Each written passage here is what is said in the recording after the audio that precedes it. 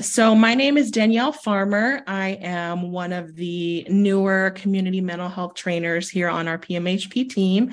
So it's nice to be with y'all. This is my first official training with the team. So I'm really glad to be with you all. Happy to have it be such an important topic. A little bit about me. I am a licensed clinical social worker. I have practiced primarily with children throughout my career for the last 12 years. And so I've worked in elementary schools and middle schools and worked with high school youth in various capacities. I was a teacher and then primarily worked as a school social worker and school counselor. So unfortunately, during that time, I did have a lot of experience with conducting risk assessments, speaking to students about suicide, self-harm, topics like that. And so over the years, I garnered a lot of tips and just knowledge along the way.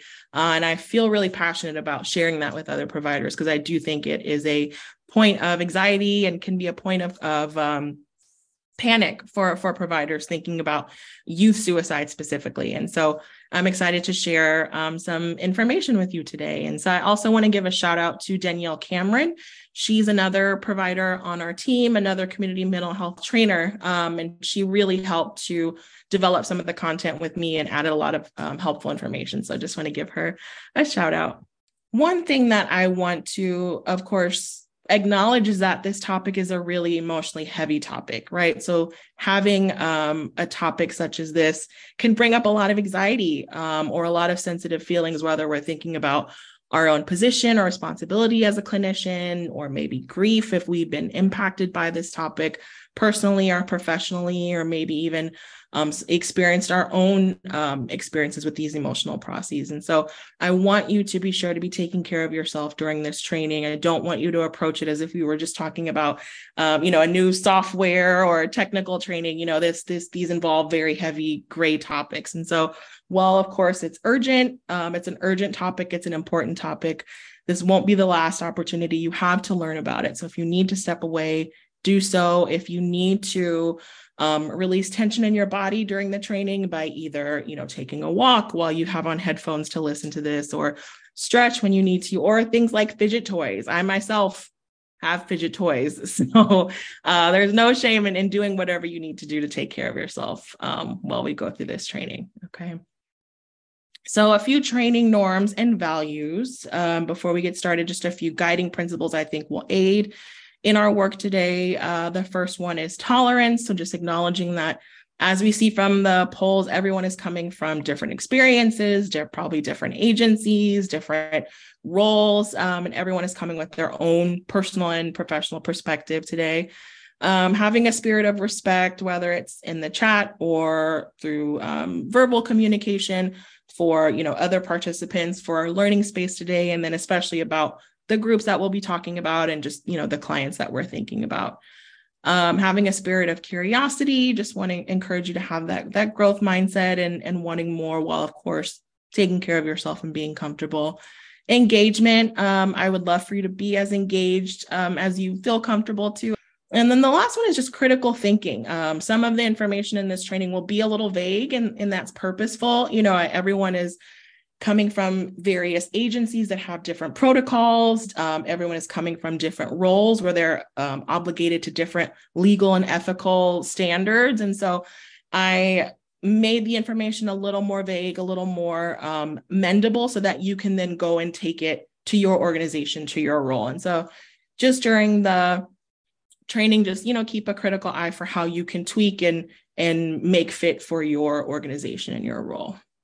Our objectives for today, well, the first part of this training, the first half really I want you to understand youth mental health and youth suicide. And so really diving into statistics, risk factors, warning signs, some of the more harrowing parts of the training for sure, some of it a little more of the drier parts, but an important way to kind of understand and put into context some of the tips and interventions that we'll talk about later.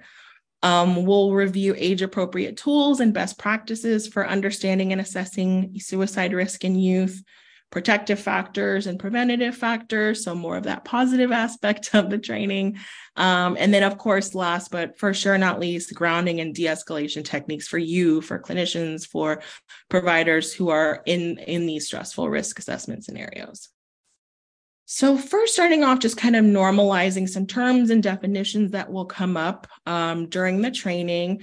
In recent years, a lot of organizations have really advocated for the public, whether it's media or lay people, to kind of shift the way they discuss suicide in everyday situations to kind of break some of that stigma and discomfort that comes with talking about suicide. And a lot of times that stigma comes from language that has a lot of either judgment or is not neutral language. And so what we've seen from the CDC and SAMHSA is advocating for, instead of using phrases like committed suicide, which kind of ties into like committing a crime, right? Committing a sin has that negative connotation, or a successful suicide, which kind of connotates that death is success, right? Moving more towards completed suicide or even died by suicide, which has it's more neutral in that whenever we list a cause of death, right? We die by car accident, death by cancer, death by heart disease, death by suicide is also in alignment with that neutral language. So it's not stigmatizing or having a judgmental tone to it. Same thing with failed or unsuccessful suicide attempts, right? It makes it seem like there's something wrong with the person who completed the act, and instead say an attempted suicide. The last one, there's a temptation, I think, sometimes, especially for adolescents, to label certain behaviors as attention seeking, right? We see it with adolescents. A lot of times we see that language geared towards people who identify as female, kind of to like catastrophize or make it seem like hysterical, for clients. And so what I, want to point out is that even if, we doubt the intent behind a comment, the fact that someone is using that as a way to garner support still means that they need support, no matter what, that they still need help, they still need support. And a lot of times it's risky to interpret something as attention seeking, because it's sometimes a way to kind of just ease our own fear, like, oh, they don't really mean it, it's just attention. And so it really can separate us from the client and can make the client even further pull away and miss out on that opportunity to connect. So really moving towards help seeking versus attention seeking. A really popular term that comes up in these conversations, of course, is suicidal ideation. Again, a lot of you, I'm sure, already are familiar with these terms, but just refers to kind of the thoughts and wishes for death or desire to die. Some people use passive versus active to refer to passive ideation, kind of like, I want to die, but I'm not going to do anything to act on it, versus active and includes that planning that the trying to access means. Suicidal behaviors can also mean those kind of planning and preparation things towards suicide. Lethal means is just the method that someone uses to complete suicide. So like a firearm, medication, and reducing access to lethal means, like I said, shout out to that training that's coming up next week. But it's really heralded as an important way to be preventative for suicide, because the length of time between when someone makes the decision to complete suicide and when they actually proceed with the act sometimes can be as short as 10 minutes. And so because sometimes it can be that quick, hurried last minute decision, not having means around you can really help to make someone rethink the decision. So lethal means is an important topic when we think about suicide. The last one is non-suicidal self-injury, or NSSI, also known as self-harm. And so this is behaviors that people engage in, whether it's cutting, or that's usually the most popular one we hear, especially with adolescents. But it's not always indicative that someone is suicidal. Like if someone is cutting, it doesn't always mean that they have a plan or plan to use that coping skill or that tool to kill themselves. It is, however, it can be a risk factor. And studies have shown that youth are more comfortable sharing non-suicidal self-injury with other adults, then they are comfortable with sharing their suicidal ideation. So a youth may be sharing that with you to kind of test the waters and see how you react to that before they feel comfortable really disclosing some of their suicidal ideation. So like I said, it's not always indicative, but it is a risk factor. It does go hand in hand. And so you always want to assess, you always want to dig further if it's occurring. So like I said, the more kind of harrowing statistical part of the training. And so just to give you an idea of kind of the scope of suicide in children. And the topic, the name of this training is Children and Adolescents, because I really want to give a lot of information about both age groups. I feel like a lot of training is really focused on adolescents, right? Teens, because sometimes it's easier to assess and it's easier to think about how to gauge suicide in that group. But I really wanted to give a lot of information about children today as well, just because numbers are increasing in those age groups. So when we think about children, this is data from the CDC. Every year they publish mortality data, and it's really an important source of kind of demographic data, cause of death information. And so this is from 2020. This is the most recent one that they've published.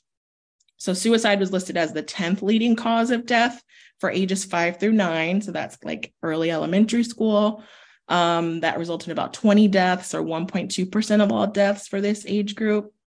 The methods for causes of death were majority strangulation or hanging, followed by poisoning and fire. And then when we go over to the next age group, we see that suicide was the second leading cause of death for 10 through 14, which is, of course, incredibly tragic. So it equated to about 581 deaths, or 21% of all deaths for this age group. I believe number one was accidents. And so second leading cause of death is incredibly harrowing. And so we're seeing an increase, the strangulation accounts for about half, but also an increase in firearm usage and poisoning at about 5%.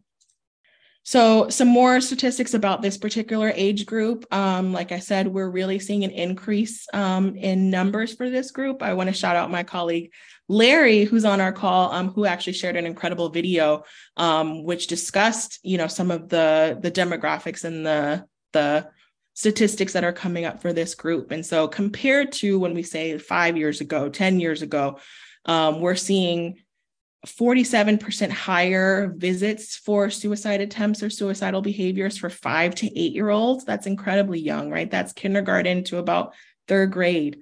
And 182% higher for 9 to 12-year-olds. And in fact, this 9 to 12-year-old group was about 27% of the emergency department visits for all of children and teens.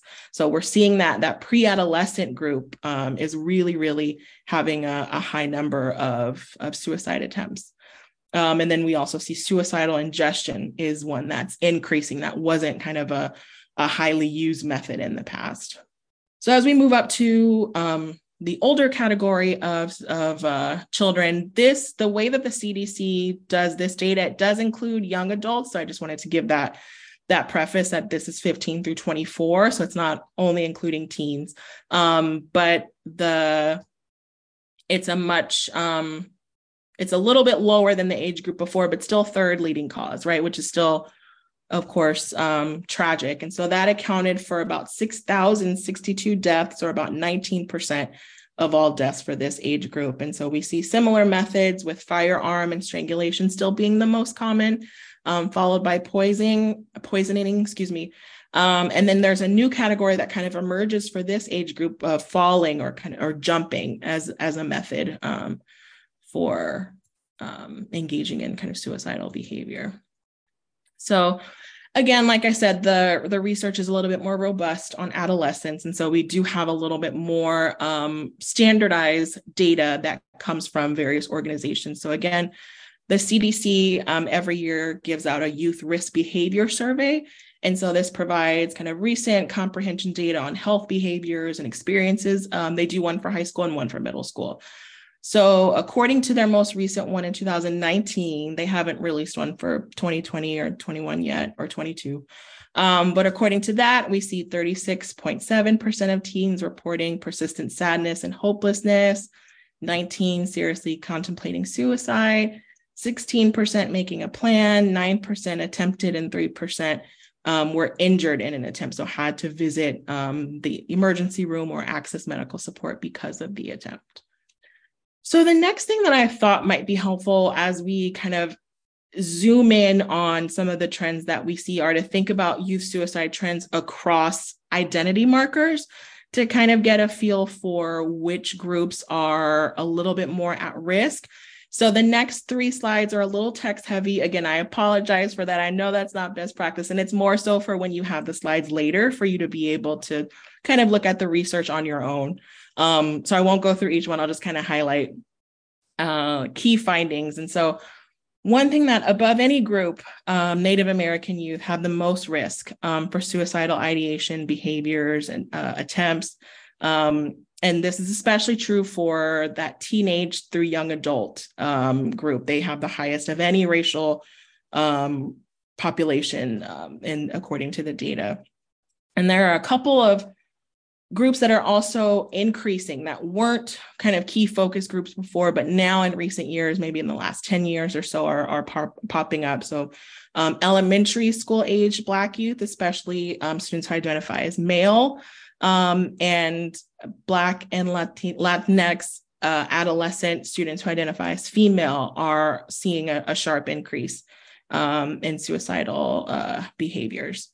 Luckily, research is, when it comes to race and ethnicity, research is becoming more culturally competent in that they're able to make the distinction that it's not race that's the risk factor, right? It's the historical oppression or environmental conditions that go along with what has occurred in these communities that become the risk factor, right? So we want to make sure we always make that distinction. Again, very text heavy. I apologize for that. But really wanting, of course, to give you data to reference later on your own time. But when we think about the identity markers of kind of sexuality, gender expression, children and adolescents who complete suicide are more likely to identify as male, whereas the adolescents who consider suicide, who plan or attempt, or all the stages leading up to it, are more likely to identify as female. And so that's something that's a trend that we see in adults as well. So that's mirrored in children. LGBTQ plus youth are 4 times more likely to attempt suicide than their heterosexual peers.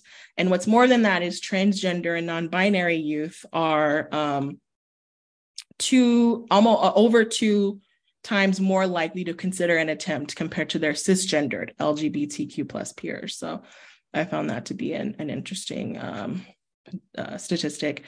And we really see the intersection of race and gender expression or sexual orientation come together to kind of create at-risk populations where Native American and Black transgender youth have one of the highest rates among youth.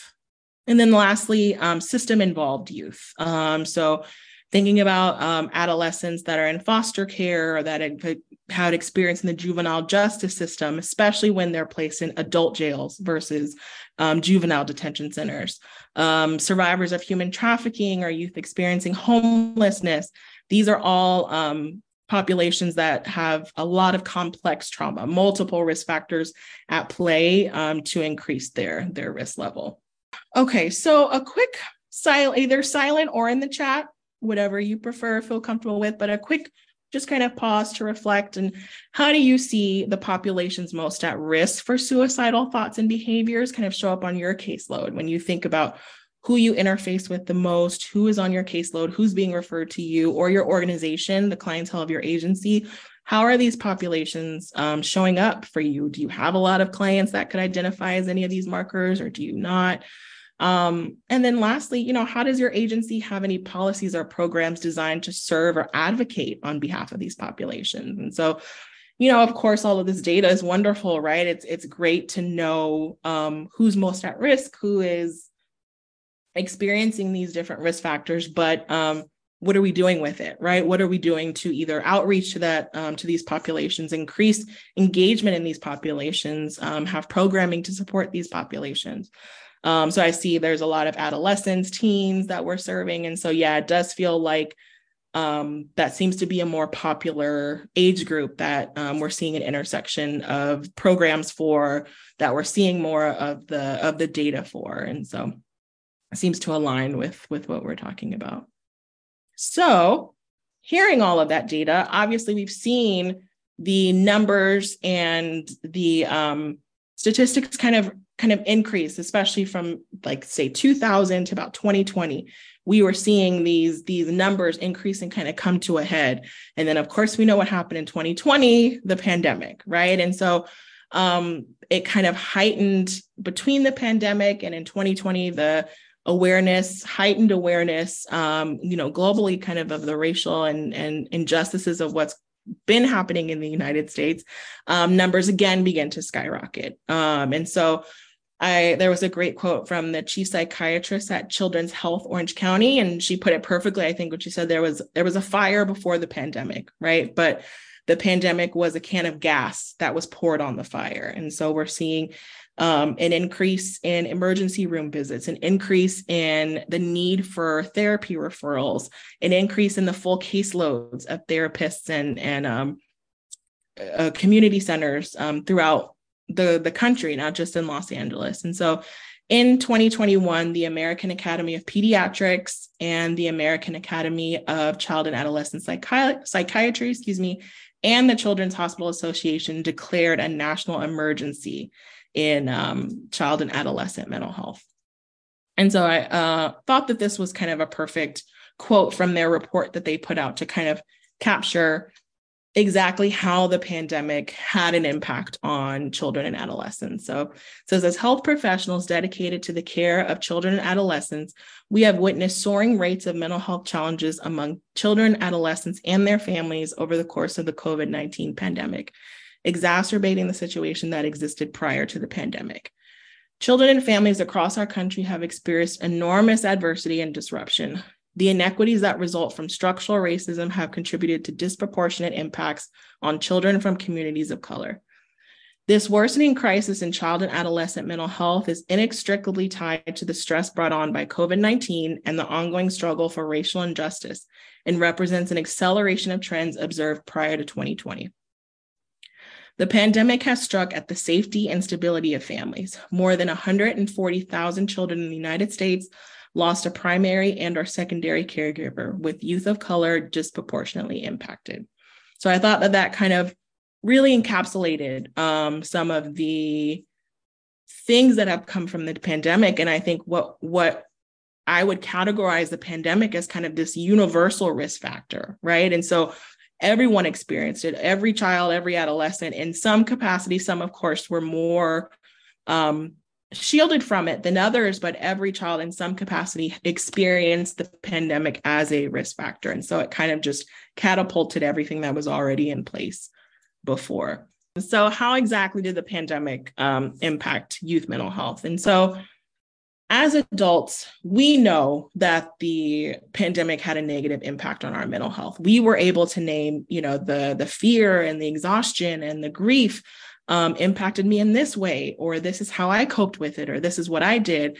But that's because we had that lived experience to know how to name our feelings and to know how to cope with it. But children and adolescents, their brains are still developing, right? And so they don't yet have those skills to name or understand what they're feeling, or interpret what their families are feeling, or interpret what the media is telling them they should feel.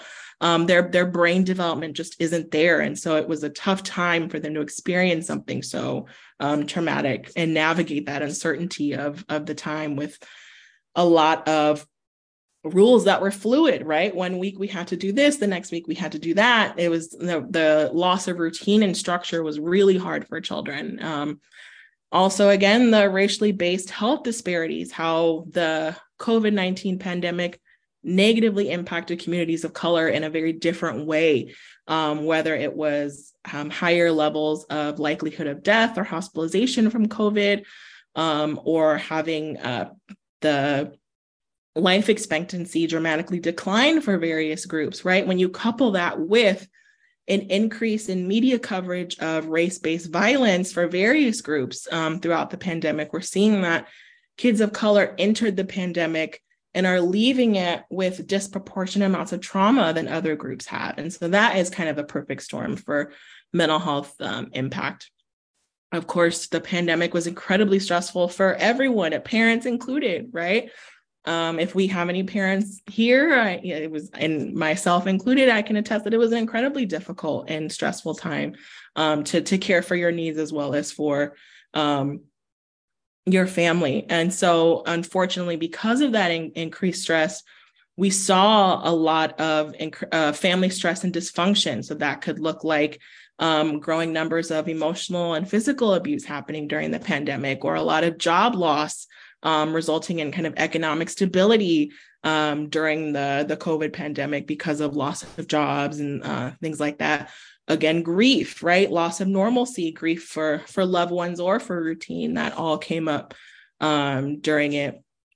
Loss of school connectedness as a factor. We'll get into protective factors in a little bit, but having that strong connection with school for those kids who are lucky enough to experience that is a huge protective factor for kids. And so when kids weren't able to access that, we saw that did have a negative impact on their mental health, not being able to access the positive things that can come from school, such as routine, consistent meals, caring adults, their friend group, right? So having that was a difficult part of the pandemic. And another part was, as we shifted to an increase in electronic communication, everyone was much more aware of what they looked like, right? We were constantly looking at ourselves on Zoom, Google Classroom, whatever methods that the students were using to engage in learning. That's not something they had to do before in the classroom. They weren't looking at themselves. They weren't thinking about how they looked when they were talking as much because they couldn't see it, right? So the increase in that, and the increase in social media use, right? Because that was the only way they could connect with people for a while. That all kind of led to an increase in body image issues as well. So one thing about the stigma around suicide is that's dangerous about suicide stigma is that it can sometimes be seen as a personal failure or a failure of the family, right? But I want to dispel that stigma and that myth that it's, an individual concern, but it's actually a public mental health concern because it's systemic, right? There are many factors that influence someone's decision to consider it. And so I want to influence some of the risk factors in a systemic way, right? So thinking about the different systems that interact with a person. So on the individual level, some of the risk factors that have been associated with suicide, whether it's ideation or behaviors or actual attempts, we have history of mental health conditions. And one thing that's interesting is for younger kids, mental health conditions that are characterized more by impulsivity or aggression, like ADD, ADHD, conduct disorder, oppositional defiant disorder, those are more associated with suicidality. Whereas with older kids, then we get into more of the mood disorders, the depression, the feelings of hopelessness. Those are more associated with death. So I thought that was an interesting difference between the two types of groups. Childhood maltreatment, especially when we think about ACEs, and that's adverse childhood experiences, especially those associated with violence. So that it can be a risk factor. A poor view or connection with one's own ethnic identity has been shown to be a risk factor. Prior attempts. So it's actually been shown that young children who attempt suicide are actually six times more likely than their peers to attempt again in adolescence. So that history can be a risk factor for children for sure. Substance use, especially in older kids, not as much in younger kids, but in older kids, it comes up. Chronic medical conditions. This is one for adults for sure, but it can also be true for kids. It can kind of indirectly or directly increase their risk by kind of decreasing their sense of belonging, their pain tolerance, what coping skills are available to them. But it can also kind of increase their feelings of hopelessness, burdensomeness, lack of control, right? So that can play a part. And then school problems as well, like expulsion, suspension, things related to kind of those externalized behaviors. So when we move out from the individual level to more of that kind of social relational level, we see things, risk factors like family discord. So that can include parental conflict, right? Low parental monitoring. So that can include like disconnect between how the child would view their mental health versus how the parent would view their mental health. Parental incarceration, substance use, mental health, domestic violence. So I think that kind of speaks to I saw a comment about some of the other risk factors. So yes, exactly. I think that can play a part and be risk factors for sure. When we think about, moving out from the family and more socially, there's a lot of evidence that a recent social crisis or relational victimization happens close in proximity to a suicide attempt. And what that is, relational victimization just means like behaviors or experiences that threatens a victim's social reputation or removes relationships. So this can look like gossiping, rumor spreading, teasing, social exclusion, friends giving silent treatments, or kind of icing out someone. That can be correlated with an increase in risk. And the dangerous part about that, it doesn't have to be as repeated or have this imbalance of power like bullying does. It can happen, between peers. And then, of course, bullying, right?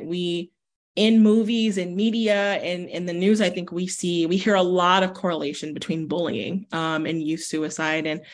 And there has been, of course, evidence to show that people who are both on the receiving end and who are perpetrators of bullying both have increased risk of suicide. So not just victims. But one thing I thought was interesting is studies have really found that bullying alone is not as strong a risk factor by itself. So when people have kind of those protective factors, the ability to kind of cope with things that are happening around them, their outcomes are much better than those who don't have those protective factors or who have bullying in conjunction with mental health conditions, low social support, things like that. But by itself, it's not as powerful a risk factor. Okay, so when we move out to the more community, societal level, we see repeated exposure to community violence and kind of community beliefs around gun use. This can really increase their access to lethal means and also kind of normalize the use of lethal means for kids.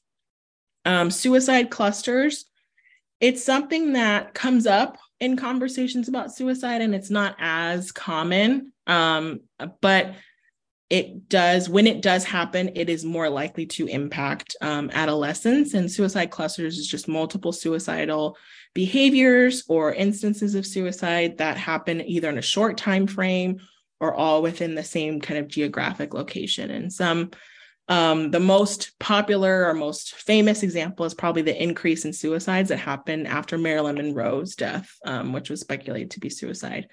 So the research isn't really conclusive, but the threat of contagion of suicide is enough to make organizations put out guidelines for how the media has to handle suicide, whether it's in TV shows where we see those disclaimers or in the news. And then when we move out to kind of the social level, we see like subtle discrimination or microaggressions can build up and add to stress, stigma around mental health and suicide, which we kind of touched on in the beginning. And then, of course, again, unhealthy depictions of suicide in the media. Okay, so far our conversations around youth suicide have been very harrowing, right? And it's important to have awareness about the groups that are most at risk of suicide. But when we only look at that perspective, it can sometimes make us forget about the resiliency of youth, right? And the resiliency of the identities that we've discussed and their experiences. And so when we hear that 40% of homeless youth have considered suicide, that means 60% have not, right? And so there is amazing resiliency in youth, despite what they've been through with the pandemic or other risk factors. And unfortunately, research kind of invests more in exploring risk factors, of course, because it's such an urgent issue, but sometimes the protective factors get lost in that. And so I wanted to highlight some of the protective factors too that exist that kind of mitigate some of the risk that we've discussed before. So when we think about kind of an individual and social level, having strong skills for identifying and coping with emotions, being able to identify reasons for living, a connection to a larger purpose or goal, positive connection to one's own ethnic identity, because that can also lead to individual pride, but also kind of social interactions, right? It leads to more community support. Open communication with caregiver and support system, feeling socially connected, and that therapeutic rapport, right? For all of you who are in here, your relationship with your clients is a huge protective factor, right? Your relationship is one that can kind of shape how they view adults, how they view their efficacy, how they view their lovability, right? And so you have a lot of power in your roles as helping professions. As we zoom out to the community and social level, like we talked about before, school connectedness is a huge protective factor. Of course, having access to positive community support systems, quality healthcare, economic support for families to relieve and alleviate some of that stress.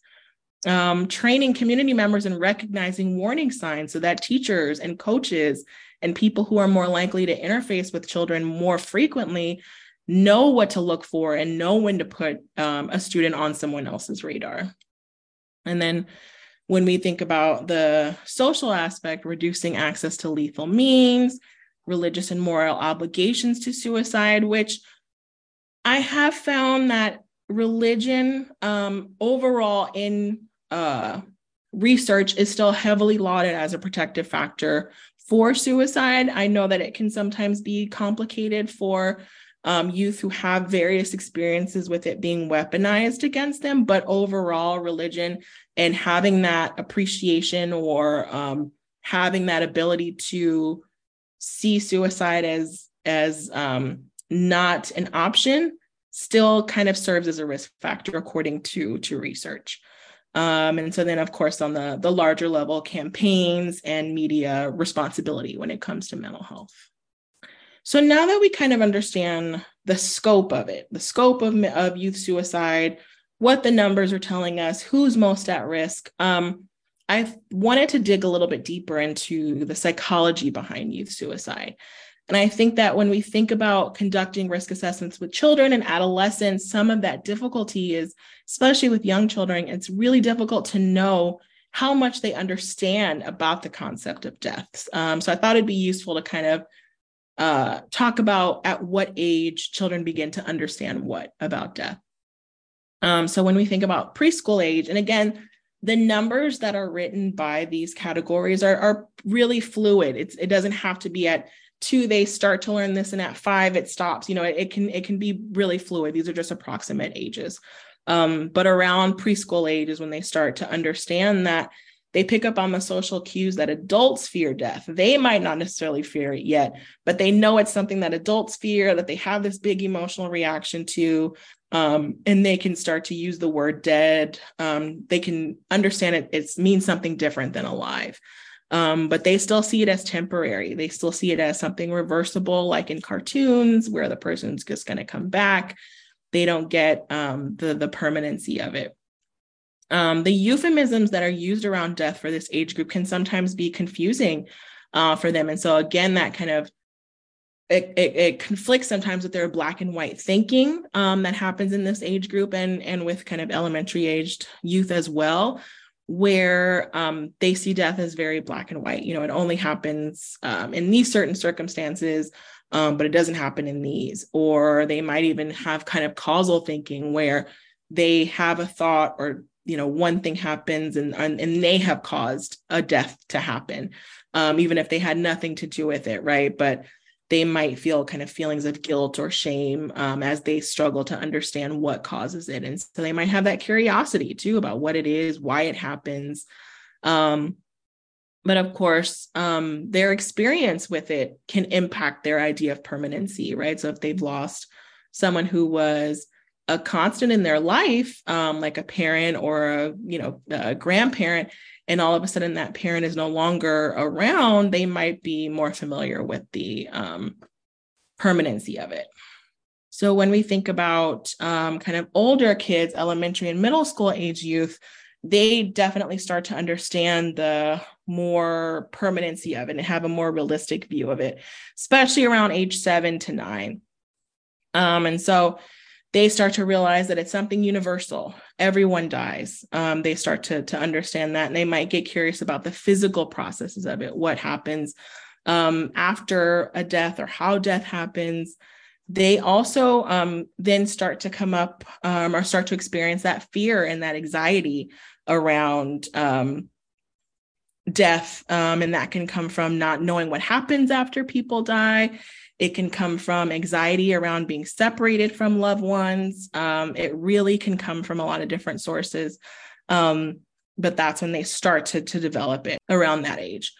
And then high school age is a little bit easier. They start to understand it as permanent and universal as well. Again, varied experience might alter how they view it, but they really start to understand what it is and have a more sophisticated understanding of it.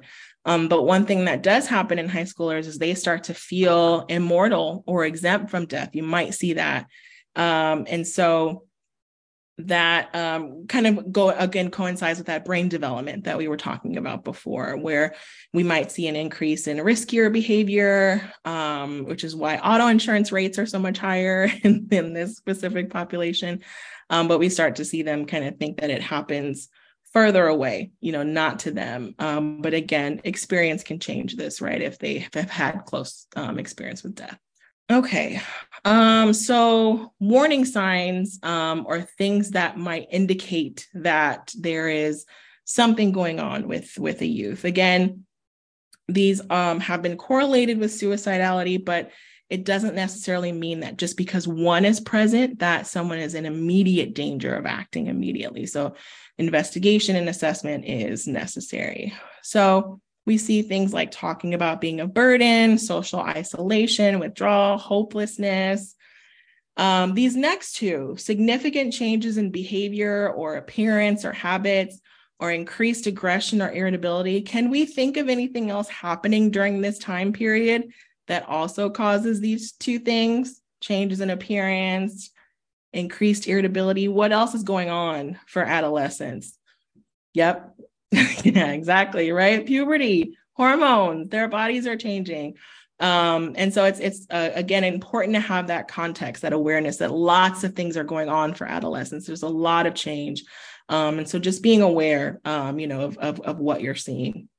And the ones on the right are warning signs that are a little bit more discouraging, or ones that kind of warrant a little bit more immediate assessment. So like preoccupations with death or in writing. This is especially true for younger kids. You might see like a teacher say that a student wrote a concerning story, or they found a concerning drawing on the back of their paper. They're much more likely to put it into writing or drawing because it's just more comfortable for them. Direct or indirect threats, notes, again, self-injury, things like making final arrangements or attempting to gain access to lethal means. Those are all warning signs that a bigger assessment is warranted. Okay, so let's pick back up when it's time to assess suicide risk. I like to think of these initial responses as kind of our stretch, our warm up to actually using tools to assess suicide. So the first thing is to remember to ground yourself, right? Whether that's your basic needs, preparing yourself for where the conversation could go, remembering your role as a co-regulator too. Like if your needs are not met, then it's going to be harder for you to meet the needs of your client. And so that could look like, like I said, basic needs, taking breaks.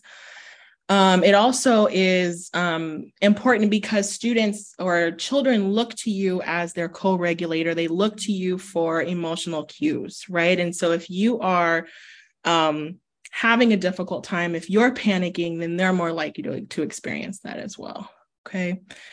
So seeking to understand before fixing, so making sure that we're not automatically going into fixing mode, determining their understanding of death. So that could look like seeing what they understand about death according to their developmental level. So considering their developmental level and their physical age. If necessary, you might have to psychoeducate and then reassess their risk. So you might have to say, I hear you saying that you want to be in heaven with your grandpa.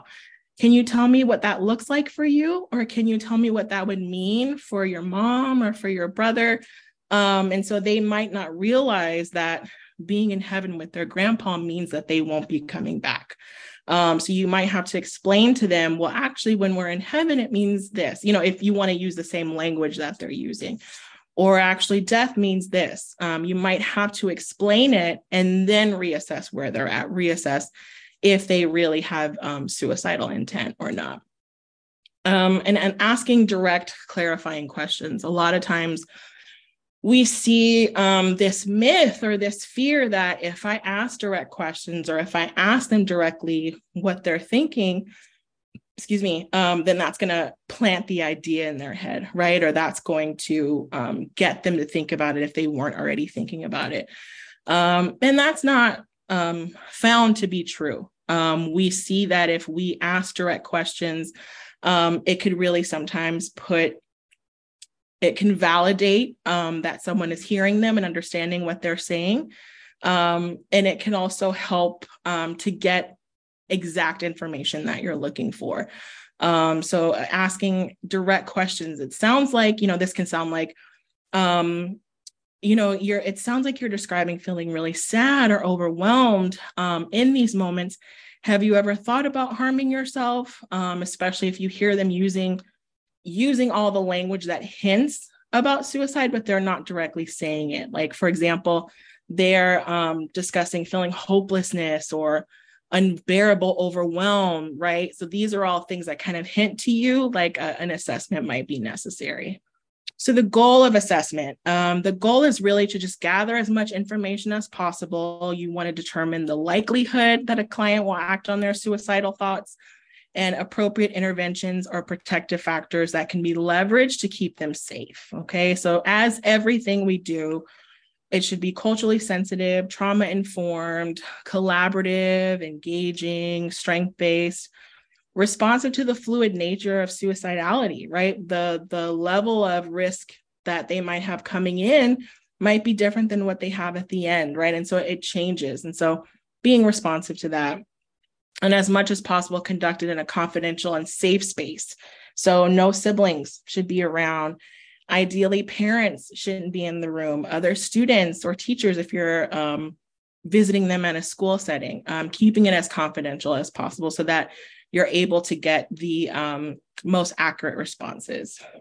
And so these are some of the things that an assessment will gather. We'll see risk factors, protective factors, their suicidal ideation. So that can include the frequency, the intensity, the duration, current past ideation, or what did ideation look like them for when it was most severe.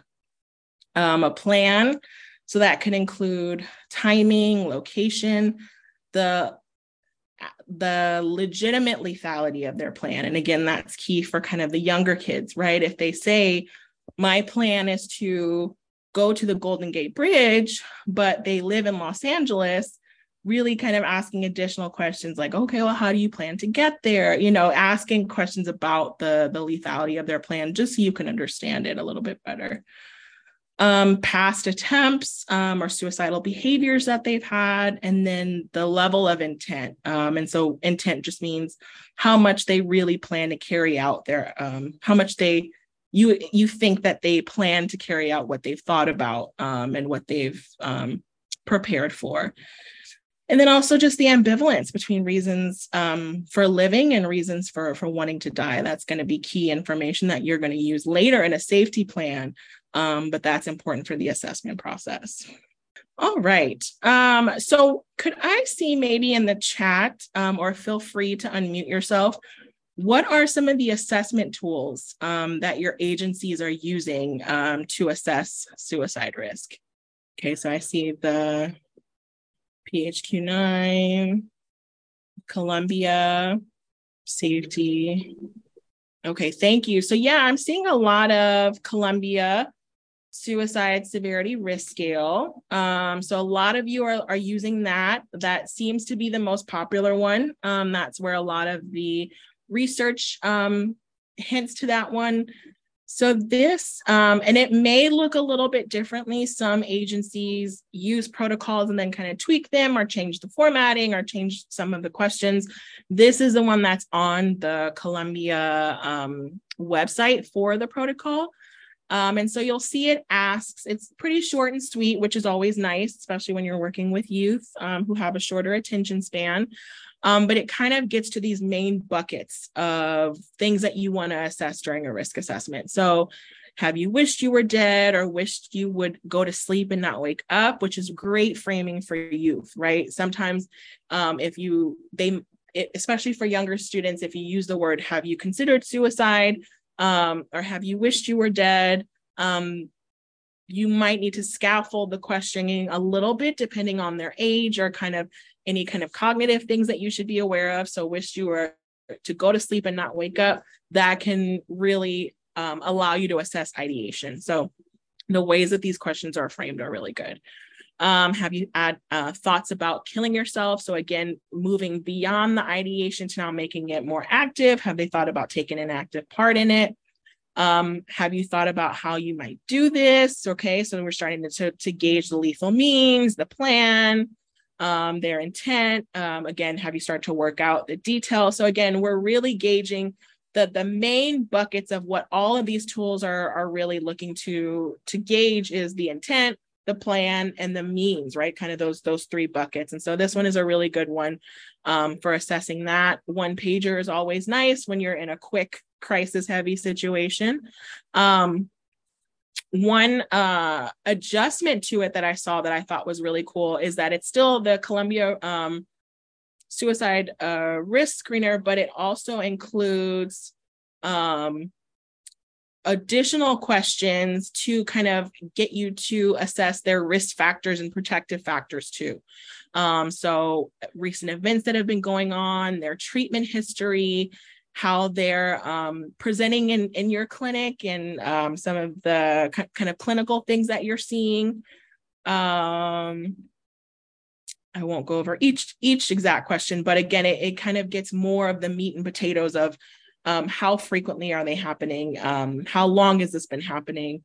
The level of impulsivity or controllability that they feel like they have. And this all, having a short and sweet assessment is helpful, but as much information as you can get will really help it to be more robust, right? And so help you to really make those decisions, especially because risk assessments and making those decisions on how to intervene can be so gray, right? And so the more information you have, the easier it will be to consult with your colleagues, consult with other people, and be able to say, I'm seeing this, but I'm also noticed this protective factor. So maybe we should intervene this way or leverage it this way. So I really like this one too, because it has a way to assess for those risk and protective factors. And then it also at the end has guidelines to determine the level of risk. And so most tools will have this associated with it. It'll tell you, it'll give you either a numerical score or just kind of bullets of things that you're seeing and what level of risk that client was most likely to be. So whether it's high, moderate, or low. And in the next couple slides after this, we'll go over what each level means and some kind of best practices for each one. So this seems like this Columbia one is the most prevalent that you'll see. I wanted to show you as well one that LAUSD utilizes. Again, I don't think that there are a lot of school-based practitioners here on the call, but it's helpful to view it, in case you see aspects of it that you like, or in case you want to, develop it for your own agency. But I also think it's nice because it was specifically written with children in mind, keeping in mind things that you might, collaborating partners or parents. So I like this one too. So this is linked in the slides that you'll have. So this is like a whole toolkit from LAUSD that has a protocol for responding to students, kind of steps to take. Of course, for you, again, if you're not a school-based professional, it wouldn't be students, it would just be, child or youth. But this is just kind of a checklist for things that you can do and make sure that your protocols match these best practices. So securing their safety first. assessing for risk using some kind of tool, communicating with the parent and guardian, which we will go into in a little bit, just because that is a tricky part of doing risk assessments with youth, determining your action plan and considerations. And so here's the actual assessment tool. That was just kind of like a pre-checklist to make sure your protocols are what they need to be.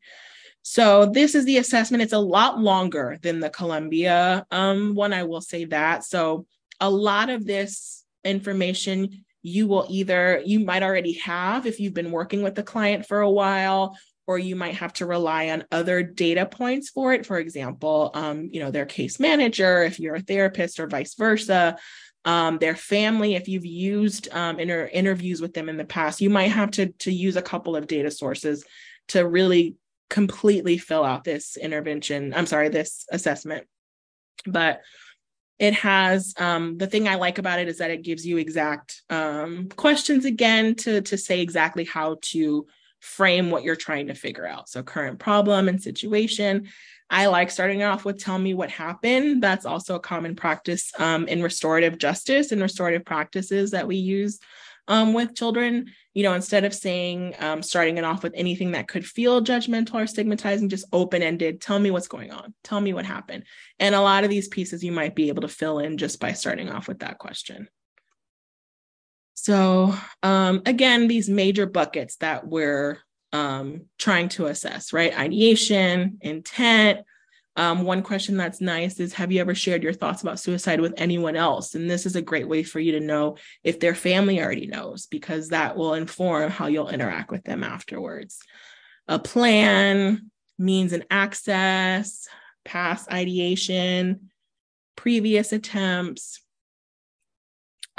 self-injurious behavior. So again, this is a thorough way to get information on all of those risk factors, some of the warning signs that might have come up, and protective factors. What do you like to do for fun? Some of the stressors that might exist. And again, this is probably something that you will be able to fill out some of these on your own. You won't have to sit there and ask every single question. You might know some of this information, but again, these are just all the things that it's important to include in a thorough assessment. Protective factors, like I said. And again, this one has, it's not as numerical in terms of scoring as the other one, but it's a way to say, it's more of a narrative way to assign a risk level to youth. So again, this will be linked in the slides, but this is one that I like as well. It's typically what I use, obviously being a school-based provider. The next one, I didn't see a lot of it in the chat, so this one might not be as popular. I think this is more used in like medical settings for maybe pediatricians and nurse practitioners as like more of a universal screener. So for you either give it to all clients just to kind of see who is struggling with ideation, and then you can do a more thorough assessment on those. Or if you're pressed for time and you just need to know if it needs to go to another provider to do the more thorough assessment, and maybe your job isn't assessing, then you can do this kind of quick screener and then move them along to the person who is in charge of screening more thorough assessments. This one just has 5 questions. It's called the Ask Suicide Screening tool, and just says, in the past few weeks, have you wished you were dead? In the past few weeks, have you felt you or your family would be better off if you were dead? In the past weeks, have you had thoughts about killing yourself? And have you ever tried to kill yourself? Are you having thoughts of killing yourself right now? So again, still some of these questions vary, but the major buckets, really covers intent, ideation, plan, and then there's next steps for what to do. Again, a nice one-pager, some telephone numbers, but these are all examples of tools to use. Again, agency policy varies. So some of your agencies, again, it sounds like a lot of you have ones that you use, which is great. These are just references for you to be able to look at others and see what you want to include, what you don't want to include. So those were assessment tools for assessing suicide risk specifically, but I wanted to just include information about some additional assessment tools. So the first one we have is the preschool feelings checklist. It looks like a lot of you maybe work with teens, so might not be as relevant. But again, I know that there's limited resources for young clients, so just wanted to put this on your radar just in case. So what this measures is it identifies preschoolers in need of a formal mental health evaluation for depression. And studies actually show that depression can show up as early as 3. And so I know that we think of it as having kind of a later onset, but there has been studies that have shown that it's showing up earlier and earlier. So if there are clients that you're suspecting maybe, and maybe you've heard, oh no, they're too young, or, we don't really assess for that in clients that young, it does happen. And there are tools to support that population. The next one is the Kitty schedule for affective disorders and schizophrenia. So I know that it has schizophrenia and affective disorders in the title, but it does kind of assess for all Axis 1 disorders. So mood disorders, psychosis, things like that. And so they have different supplements and different forms of the assessment based on who's filling it out. For example, they have one for the child versus the parent. And they have one for younger kids versus adolescents. So there's lots of different modules for it. And then it also can, part of it, there is a certain module to assess parent report of the child's current and past suicidality. So it is included in that one as well. And then this last one, I saw that some of you put this in the chat, that you use the Patient Health Questionnaire 9 for teens. So it's a good diagnostic tool to detect mood disorders and suicidal ideation. So again, just tools to have in your back pocket. So once you assess, right, once you have that pre-conversation, you've determined that they do indeed understand what death is. You have engaged them in an assessment process where you've gathered all the important data. You've used your assessment tool, no matter, which one you've chosen. Now, what do I do with all this information, right? How do I determine how high the risk is and what to do with that information? So most assessment tools, like we saw, will have their own guidelines for determining a client's risk level. But these sensitive situations are rarely black and white. They rarely fit perfectly into a box, or the number might say one thing, but your gut might say another. So clinical judgment and consultation is always, always, always key when determining a risk level, even if that means you fill it out. And if possible, when possible, right? Because it's, of course, not always possible. But when possible, you fill it out and you give all the information to another staff member and they fill it out too, and see if you guys get the same result. So just, again, having that second pair of eyes is going to be really important. Okay, so low risk level. So some of you it might be easier to conceptualize risk level in terms of like a narrative versus a checklist. So for example, a low risk client might be one that is having some thoughts of suicide, maybe some depressive symptoms, but maybe might not have a plan or intent to act on these thoughts. They might have a lot of protective factors at play to kind of mitigate some of that ideation, or they have risk factors that can be modified, like they're not risk factors that are unchangeable. And so for clients that fit into this category, some of the best practices are, if they are already in therapy, continuing those services, or if they're not, doing a referral, making sure they're getting referred for services.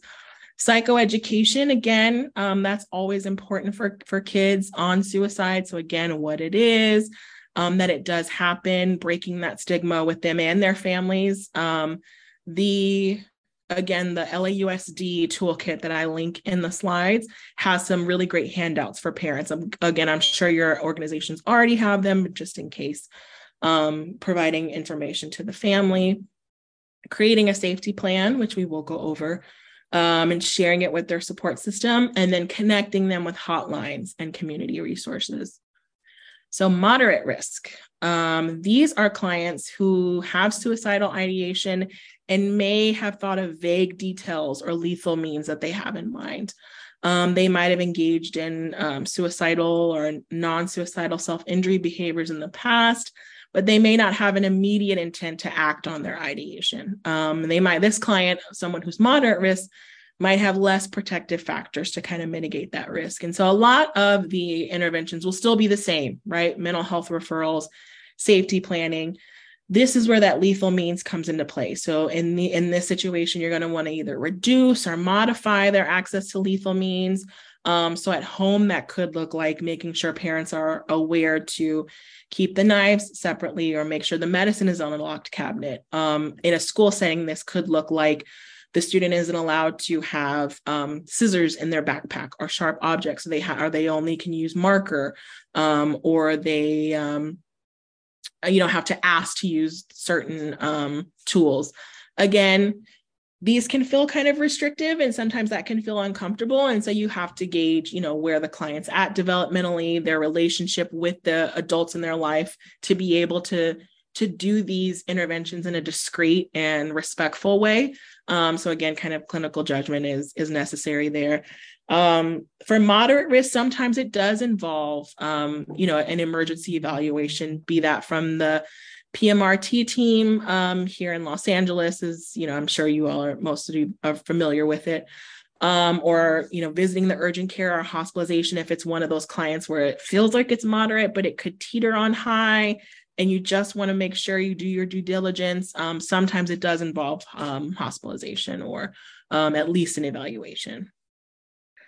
So high risk. So these are clients that the word that most comes to mind is imminent danger, right? You are really concerned that this client has thoughts of suicide, they have a plan developed, they have lethal means in mind that are realistic, right? Again, when we think about younger children, we have to evaluate how realistic it is, but they might not have a lot of protective factors or a support system in place. And so these are the clients that you are worried if you do not intervene right now, they will go home and harm themselves. The interventions for these kind of clients are continuous monitoring. These clients should not be left alone. They should constantly be supervised by you or another clinician or a colleague of yours.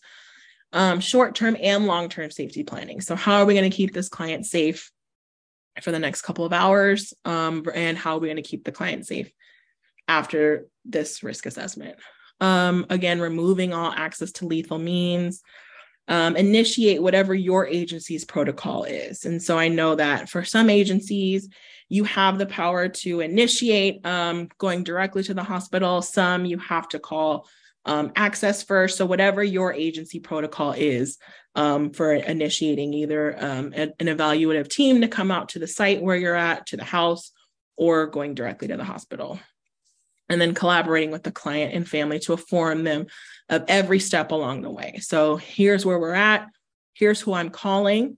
Here are the outcomes that can happen from this call. Do you have any questions? So even if there are things that you can't always get exact consent for because you're having to breach confidentiality in order to hospitalize, you still want to try and get informed consent as much as possible by informing them of every step before it happens.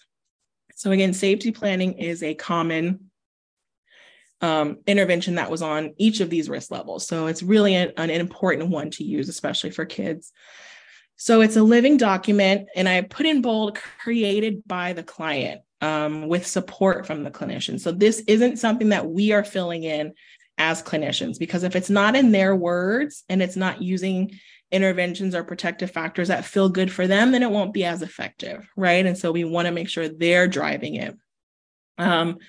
This keeps the support system and the client grounded in moments of crisis. Is something that they can come back to, and it provides guidance to keep them safe. So important things it should list their triggers, their warning signs, and this is especially important for kids to learn their body, to learn how they know they're getting escalated. Coping strategies, support system, preferred settings that they feel most calm or protected in, hotlines, Protective factors or reasons to live. Again, that one is especially key that's driven by the client, that they're identifying their own reasons to live. And environmental changes they may need to make to their classroom, their home, wherever, to feel most safe and in control of their actions. So this is again a question either for the chat or for you to feel free to unmute yourself. Are there any specific templates that you all use at your agencies when it comes to safety planning, or ones that you prefer? Stanley Brown, yeah. So again, seems like the most popular common tool is Stanley Brown safety planning intervention, and I put the link right here in case you need it. There's an app online. Yeah, perfect. So yeah, a lot of the safety plans that I've seen are all kind of based on this one. So this is kind of the gold standard for safety plan templates. So again, I kind of zoomed in so you can see the different aspects of it, but it has those most important things, right? The warning signs, coping strategies, people and social settings that provide distraction, people who I can ask for help during a crisis. For that one, sometimes it's going to be difficult for kids to identify an adult to put there, but you always want to encourage them to at least think of one adult that they can put there. Because if on their safety plan, all the people that they call in terms of a crisis are all fellow 8-year-olds, it won't be as helpful, right? And so you want to, even if they can't, think of one, as much as you can, try and encourage them to at least include a few trusted adults on their safety plan. And then the important part too is that those adults who are on their safety plan need to be informed. That way, should this student or should this child come to them in the moment of a crisis, they know how to help. So that might involve some coaching on your part. You have been identified as a trusted adult for XYZ. If they come to you for help, here's what you can do, right? And so make sure they have numbers to hotlines, make sure they have your contact information if you feel comfortable giving it out, making sure they feel equipped. That way we're setting the child up for success. We're not sending them to someone who is inequipped to handle their situation in a crisis. This is another example, again, from that LAUSD toolkit that I spoke about earlier. Again, obviously, it's one that I'm most familiar with, and it has, pretty much the same information: triggers, warning signs, coping skills, places I feel safe, school support, so ways that schools can support them. There's a couple of boxes that sometimes feel redundant, but I see it as school support is how the school can keep them safe at school. Adult support can be any adult. So it can be an adult at school, at home, in the community, who they want to rely on. And then parent support, which can be different, right? What I need my coach and my teacher to do is different than what I need my legal guardian to do, right? And so I like that it's teased out for kids. And then case carrier support. So that just means whoever is either doing this with them or whatever adult is mostly in charge of professionally advocating for that student. So that could be their school counselor, it could be their case manager, it could be their therapist, whoever is mostly in charge of kind of case managing for that child. So this is the same thing, just modified for younger kids. And so for younger kids, you want to make sure that you're meeting them where they're at, right? So where their reading level is, you want lots of pictures, lots of opportunities for them to color in what they're feeling or what's going on. And so I really like the kind of scaffolded way that this gets that same information, but in ways that are a little bit more kid friendly. So again, this is in that toolkit. And then additional examples. I mean, you can, if you're familiar with Etsy or Teachers Pay Teachers, you can find just about anything online if you're willing to pay for it. And so I think that especially for adolescent teens, giving them kind of autonomy to pick a template that they like the best, or one that looks prettiest to them or is most colorful, having that autonomy can really help their buy-in. So, my only suggestion is to make sure that it still has the same buckets that, the best practices have. So the same ones that the Stanley Brown one uses, or follows, whatever your documentation protocols are at your organization. But, picking something that the youth likes, like I said, especially for adolescents, that they like, that looks pretty to them, that looks cool, As, of course, the older we get, the more we are removed from what cool is, right? But thinking through, that can really help with their buy-in. And so, I think that that's also a great option for child safety plans. All right.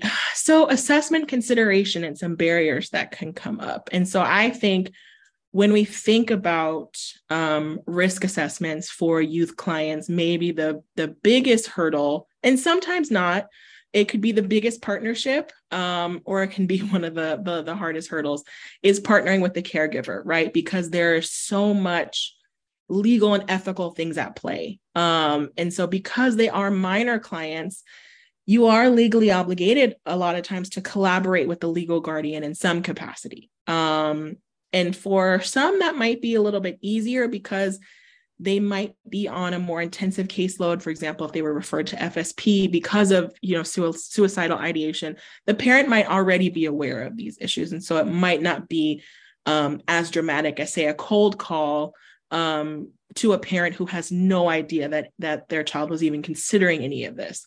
And so, it's important to know and assess what the parent already knows before we even think about contact. But when we think about consent and confidentiality, most of the times for a lot of the clients on your caseload, the legal guardian should have had to sign some kind of consent form or something signing them up for services. So just making sure that your consent form always has those kind of exceptions to confidentiality, right? And so that you sometimes have to breach confidentiality in times of mandated reporting, or if you're worried about the safety of a client.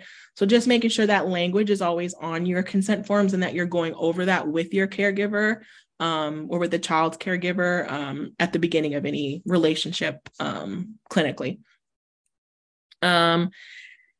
Involving the client. I think that, let me back up. When it comes to when to contact the caregiver, I think every agency kind of has their own protocol. Some say, some supervisors or agencies might say you need to call the parent before you assess. Some might say call only after and only if it's moderate to high risk.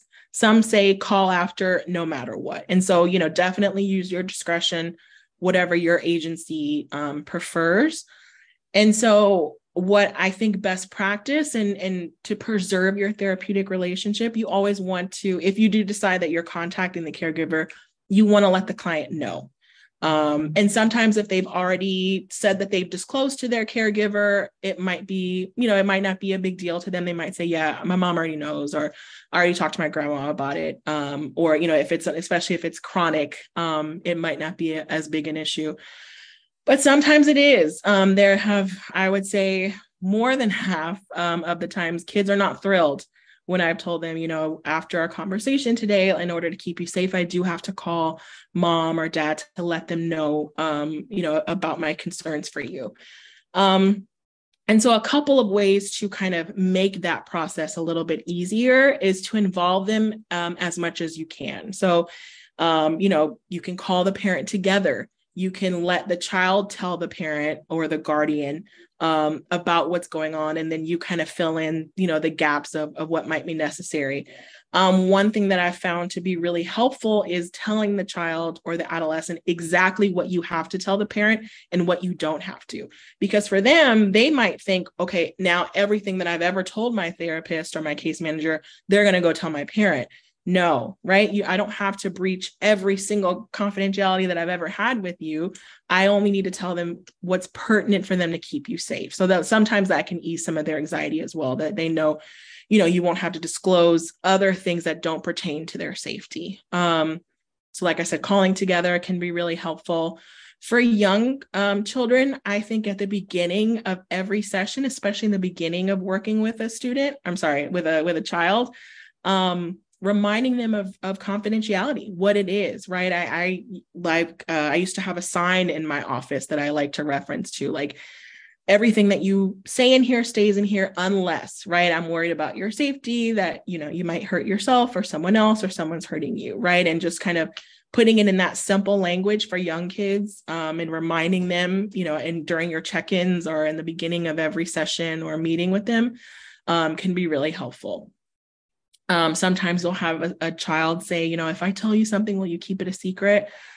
never blindly say yes to that question as much as we would love to. And of course we are that safe space for them. You can say yes, as long as, right, it doesn't involve your safety, my concerns about your safety. And so having that boundary is important so they don't feel as slighted or betrayed when you have to breach that confidentiality because they were warned about it. One thing that you'll also maybe have to do is kind of managing challenging caregiver responses. And so really trying as much as you can to, have compassion for the parent, of course, and for any parent to hear that there is fear, there's anxiety, there's panic that can come up. And so just honoring that for the parent, validating that, labeling that, and maybe helping to coach them through it. So like we talked about before, providing psychoeducation on them and it's not uncommon for teens to experience this, or giving statistics, or, whatever you can to not normalize it, but let them know that there's not something, horribly wrong with their child, right? It happens. It's a result of these, various risk factors. And so, and again, talking through every single step, right? This is what I'm going to do next with this information. These are the possible outcomes of that information. Here's how I'll support you during this. Here's how I'll support you after. So just making sure they're very clear on what exactly is happening with their child or grandchild or whoever the relationship is. Mandated reporting, another very fun topic when it comes to working with kids, unfortunately. So remember, if you work with children in any capacity, you're most likely a mandated reporter. So even in these situations, if you are assessing and allegations of child abuse come up, you still are obligated to make that report. So unfortunately, sometimes it's kind of a two agencies that you'll have to call, in response to these situations. So again, if you're faced with a situation where you are worried that informing the parent or legal guardian may of the risk assessment or of what's happening may put the child in even more danger, then, use clinical judgment and consult with your supervisor and agency policies to know if you should continue with informing the parent or not. But again, if you're concerned about safety or neglect, then of course you're going to make a child abuse report. One thing that is often not known that is reportable is if you are working with a family and there are steps that a family is supposed to be taking in order to keep a child safe. So, a safety plan, or they're supposed to take them to the hospital, or there are just things in place and you are gravely worried about the child's danger and you feel like the caregiver, for whatever reason, may not be keeping them safe, that also can be reportable. So that's also kind of a complex part of mandated reporting as well. Cultural considerations, just making sure that as with any therapeutic activity, you're practicing cultural humility. So using language translators as needed, so that families and caregivers understand exactly what you're communicating with them or clients. The idea of using a cultural translator, right? If there's a practice that a family is referring to, or the child is speaking about death or, afterlife in a certain way that you just really don't understand, finding out as much as you can about the cultural views of that client and their family when it comes to death, so that you're really assessing in the most thorough way that you can. And then lastly, just really considering the developmental and cognitive abilities of your client. So in your work with a client, especially with children, we see how long some of these assessment tools are, right? And so if you're sitting there asking a client, a 6-year-old, 30 questions, their attention is going to wane, their energy is going to wane, right? And so making sure that you're, during the assessment process, doing whatever you need to do to match where they're at developmentally. So again, whether that's fidgets, whether that's having them draw, whether that's using media, right? Can you play me a song on YouTube that matches how you're feeling right now?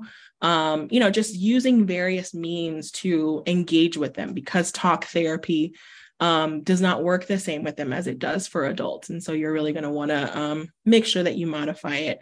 A part of your work, whether you're a case manager or a therapist, especially if you're a therapist, you always want to partner with the school to understand if the child or adolescent has any developmental delays or intellectual disabilities that you should be aware of, especially if they have an IEP or individualized education plan, because this plan is going to have accommodations that the school uses to best support them. Those are things you also want to make sure you're having in your sessions as well. And so if it's necessary for this child at school to have a text-to-speech modification for their work, then you know that that's something that you should implement in sessions, right? To make sure that they're getting the most out of your work together. So just collaboration is key. All right, the final 10, 15 minutes of this presentation will be all about you, right? The clinician.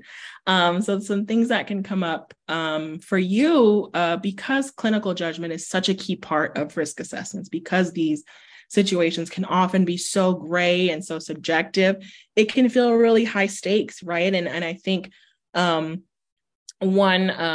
training that I went to it put it perfectly, where she said, we want to make sure we're distinguishing a gut feeling versus just our own distress relief. And so we might say, oh, it would make me feel so much better to just kind of hospitalize this child so that I don't have to worry about it or worry if I'm making the right decision.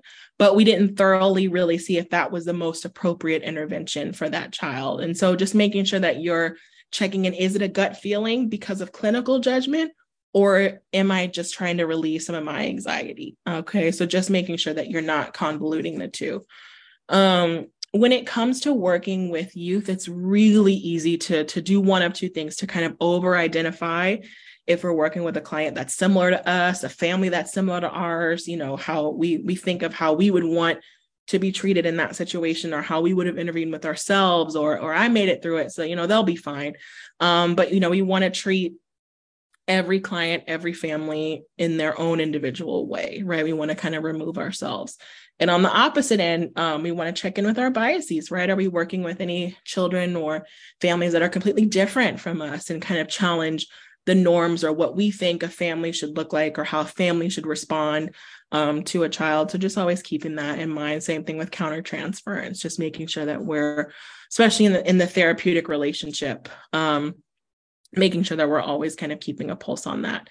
And finally, burnout from a high needs client or a high needs caseload, right? There might be clients or youth that you work with that require multiple assessments. It might become, you know, a weekly thing, or something where you're regularly having to conduct risk assessments for this child, which can become draining and can run the risk of desensitizing you to be able to accurately assess their risk level, especially when it's chronic. And it can lead us to kind of slip back into that thinking of attention-seeking behaviors rather than being able to view it as help-seeking behaviors. And so in those moments, just making sure you're keeping a pulse, you're being honest about yourself. There's no countertransference, biases, all these things happen. We are human, right? We're humans in these very hard, subjective situations. So just making sure you're being honest with yourself and getting supervision, getting support from your colleagues when you need it, to try and make sure that these things that are natural to happen, because again, we're adults, that they're not interfering with your work.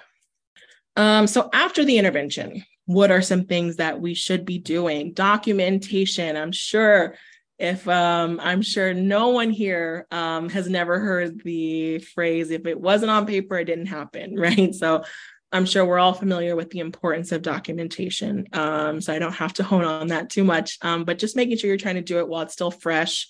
After risk assessments, I know I would be so exhausted. I would say, I'll just do it in the morning, right? But then when you get there, you don't remember everything that happened. You don't remember everything they said. And so trying as much as you can to document everything while it's still fresh. You know, there are risks and rationales for everything, right? They said this. And so my rationale for labeling them as this risk level was this. So here was my intervention. Here's my rationale. Here are going to be my next steps, right? And again, your agencies might have different protocols. So, following that, but just making sure that you have some kind of documentation system. A re-entry plan might be needed for the client, maybe not, but, it's a re-entry plan is essentially what steps do we need to take to keep them safe at home, or when they return to our office, or when I, as the clinician, go back and to see them in the home or whatever. So this, is a collaborative effort just to make sure you're debriefing with the family and the client on how that experience was for them. What in there, especially for children, after something like a risk assessment happens, especially if they had to be hospitalized, you want to give them that space to debrief. What do you think happened? Why do you think we had to call, the agency that we did? For you, how did that feel? And so giving them that chance to processing it with you can be really powerful for you to see maybe the misconceptions. They might say, oh, you had to call the ambulance because I was bad, right? So dispelling some of the myths that they might have or believe about themselves, that debriefing and reentry is going to be really powerful. And then also can be an opportunity to repair the therapeutic relationship if you need to. They might be upset with you. They might be mad that you called their parent or that you had to call access or that you had to take them to the hospital. So, just repairing that explaining that you did what you did out of safety, out of concern for them. Here's how I'm going to continue to show up for you. Just assuring them that you are a stable, trusted provider in their life. You are going to, assessment doesn't stop after one risk assessment, right? So you're going to want to continue to assess, especially if a client was hospitalized. When they return, you're going to continue to assess where they're at. Other interventions. This training specifically is not as intervention heavy, but if that's something that you're interested in, like say you want to see more interventions for suicidality, this was more about kind of assessment and prevention, but please feel free to put it in your course evaluation, like future topics that you'd be interested in. We're beefing up our trainings specifically geared towards children and adolescents. So if there's more ideas or more topics you want, especially around intervention, please feel free to put it in your evaluation. But some interventions that come up are, building their social connection, the family connection. So lots of evidence supports like family therapy, modalities that support family communication. In either your therapeutic work with them, or if you're not the therapist, suggesting to the therapist, you really are wanting to build their emotional awareness and their emotional tolerance. And so one thing that I think can happen in clinical work with youth and children is, I'm going to treat the depression, and by doing that, then it'll help with the suicidal ideation, or I'm going to treat this and that will help with suicidal ideation. But you want to make sure that you're utilizing interventions that specifically target suicidality. And so SAMHSA had a great report kind of on promising interventions. So I linked that here. DBT, of course, is the most popular one. And I think a few of your agencies and organizations have opportunities to maybe engage in training. So I hope that you're able to take advantage of that, because that is, the most popular one to specifically been shown to have great outcomes for children and adolescents dealing with suicidal ideation. All right, supporting yourself. So a couple of quotes that I like. Self-care is giving the world the best of you instead of what's left of you. The time to relax is when you don't have time for it. And I think that perfectly describes when you're in a crisis situation. For those of you who struggle with guilt regarding self-care, answer this question: what greater gift can you give to those you love than your wholeness? So making sure that you do not get lost in this process. The risk of burnout for healthcare professionals is great. It's twice as high as other professions, right? And I consider you all healthcare professionals because mental health is healthcare. So healthcare providers are at risk for coping strategies that are more at risk for maladaptive coping strategies and health impacts from the stress. And so one analogy that I heard that I love is that we as helping professions, we as providers are like a washing machine. That the process is like a washing machine. And so when we think about the client puts all of their trauma and all of their crises inside of us, right? And if we're thinking about, a dryer, sorry, I'm messing up the analogy, but if we're thinking about the clinical process as a dryer, and all of the client is putting their clothes inside of us, right? That means their risk factors, their protective factors, their trauma that they're coming in with. We as clinicians are like the lint trap. So we're kind of sifting through everything, taking out the negative and trying to funnel it into something more positive. But, if you don't clean out the lint trap, that a dryer can't function properly. And that's the same thing for our clinical work. It can't function properly if we're not taking care of ourselves. So some things, some of the stress that can come during risk assessments comes from some of the automatic thoughts that come up for us. So, oh my gosh, the client's life is in my hands. What will happen to them once they leave my office? What if I don't ask the right questions? How do I know if they're telling the truth?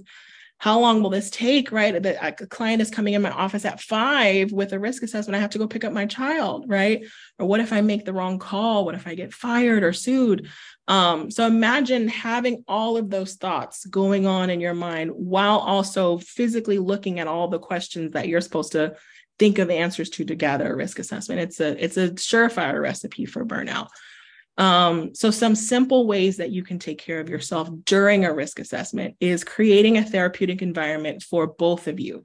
What I would do if I was doing a risk assessment sometimes is I would kind of dim the lights, put on a diffuser, put on calming music while I'm conducting the risk assessment, because that's going to benefit both of us. It's going to put me in a more calm situation so that I can be better prepared to handle it. And it's going to help the client calm down. Doing a risk assessment it is about gathering data to make an informed decision, but it's that the risk assessment is also a therapeutic intervention in itself, right? And so making sure that environment is as positive as possible. Setting intentions before you conduct the risk assessment, like during that stretch period that we were talking about earlier, where you're kind of gearing up to get into the risk assessment, setting intentions like, I will do my best work to protect this client in your mind, or this client will feel safe with me. I will be fully present to meet the needs of my client. Just kind of setting the intention to anchor you in these moments. Leveraging your coworkers if you can. I know not everyone is able to do this, but when possible, swapping out, doing it in tandem with another clinician, or getting consultation as much as you can. Transition rituals. And this is a lot easier, I acknowledge, for people who have more defined hours, who are able to leave versus people who may be on call 24/7. But making sure that you are having some kind of physical transition in your mind to signify, okay, the end of my work shift is over, right? So whether it's when you take off your lanyard, whether it's you put your keys in a certain place, or you listen to a end of work meditation on your way home, there's plenty on YouTube that are really great. But making sure that there's some kind of physical transition that you do to signal to your brain that you're no longer in crisis mode. That can be really powerful, because it's like a light, right? If you forget to turn that light off when you get home, you're still in crisis mode from the risk assessments that you conducted today. And so making sure you have that switch. Engaging in mindfulness during the risk assessment. So when you can, again, I'm always a proponent of fidget toys. Give the client one, give yourself one. Listening to your body. If you're able to, and it's safe to do so, especially for a low risk client, take a walk while you conduct the risk assessment. Go walk outside. Again, if it's safe to do so, if it's low risk and you're not worried about the client, if it's an enclosed space like a schoolyard or something. But taking a walk, doing the 5, 4, 3, 2, 1 technique, where you look at 5 things, count 5 things around you that you see, 4 things that you can hear, 3 things that you can feel, anything to ground yourself, to keep your brain from going through all those thought bubbles that we just saw on the other slide. One thing that I think is really interesting is trying to use compassion instead of empathy. When you're doing a risk assessment, empathy requires you to place yourself in other shoes. And you can kind of get lost in that trauma and in that crisis, and your brain sometimes can't tell the difference. So you feel like you're personally in crises. Whereas compassion, it's a little more removed. It's not pity, right? But it's a little more removed, where we're still able to acknowledge their hurt and attend to their hurt with kindness, but we're not putting ourselves in that crisis ourselves. Using compassion for yourself and positive self-talk during it, the same way you would with a client, right? You can tell yourself, this is incredibly difficult. Anyone would feel stressed out if they were you. This is really hard. You have dealt with difficult situations before. you will get through this situation. Talk to yourself like you were a client, and coach yourself through that. Advocating for caseload diversity. There is a statistic that I think, I'm sure might be laughable for some of us who work with high trauma populations, but it says that a client should not spend more than 60% of their time or more than 3 days working with trauma survivors. So if your caseload and 5 days of the week are going to clients with heavy crisis, heavy trauma, that plays a role in your mental health. And so there's, of course, only so much power you have over that, but just making sure you're taking stock of your caseload and things that are coming up for you. And then, yourself having a reentry plan. What am I going to advocate for tomorrow to make sure I'm taking care of myself when I come back to work tomorrow or the next day? We're not going to get to the vignettes today, but again, you have these slides, but go through these vignettes on your own time or do them with your staff to see where you're at. Get that comfort with assessing risk and see where you would categorize this client. See if your staff agrees, right? See if your coworkers agree and how they would view it, right? And that's a good learning tool for you as well. So there's a few vignettes for you. There's tons of great resources. Again, shout out to my colleague, Danielle Cameron, who added some great resources online to give to your youth clients. And all the references here, should you want to look at the research later. But yeah, that is it. Thank you all. You have been an amazing audience for this training, so engaged. So I really, really appreciate it. I hope that it was helpful for you. And thank you all so much.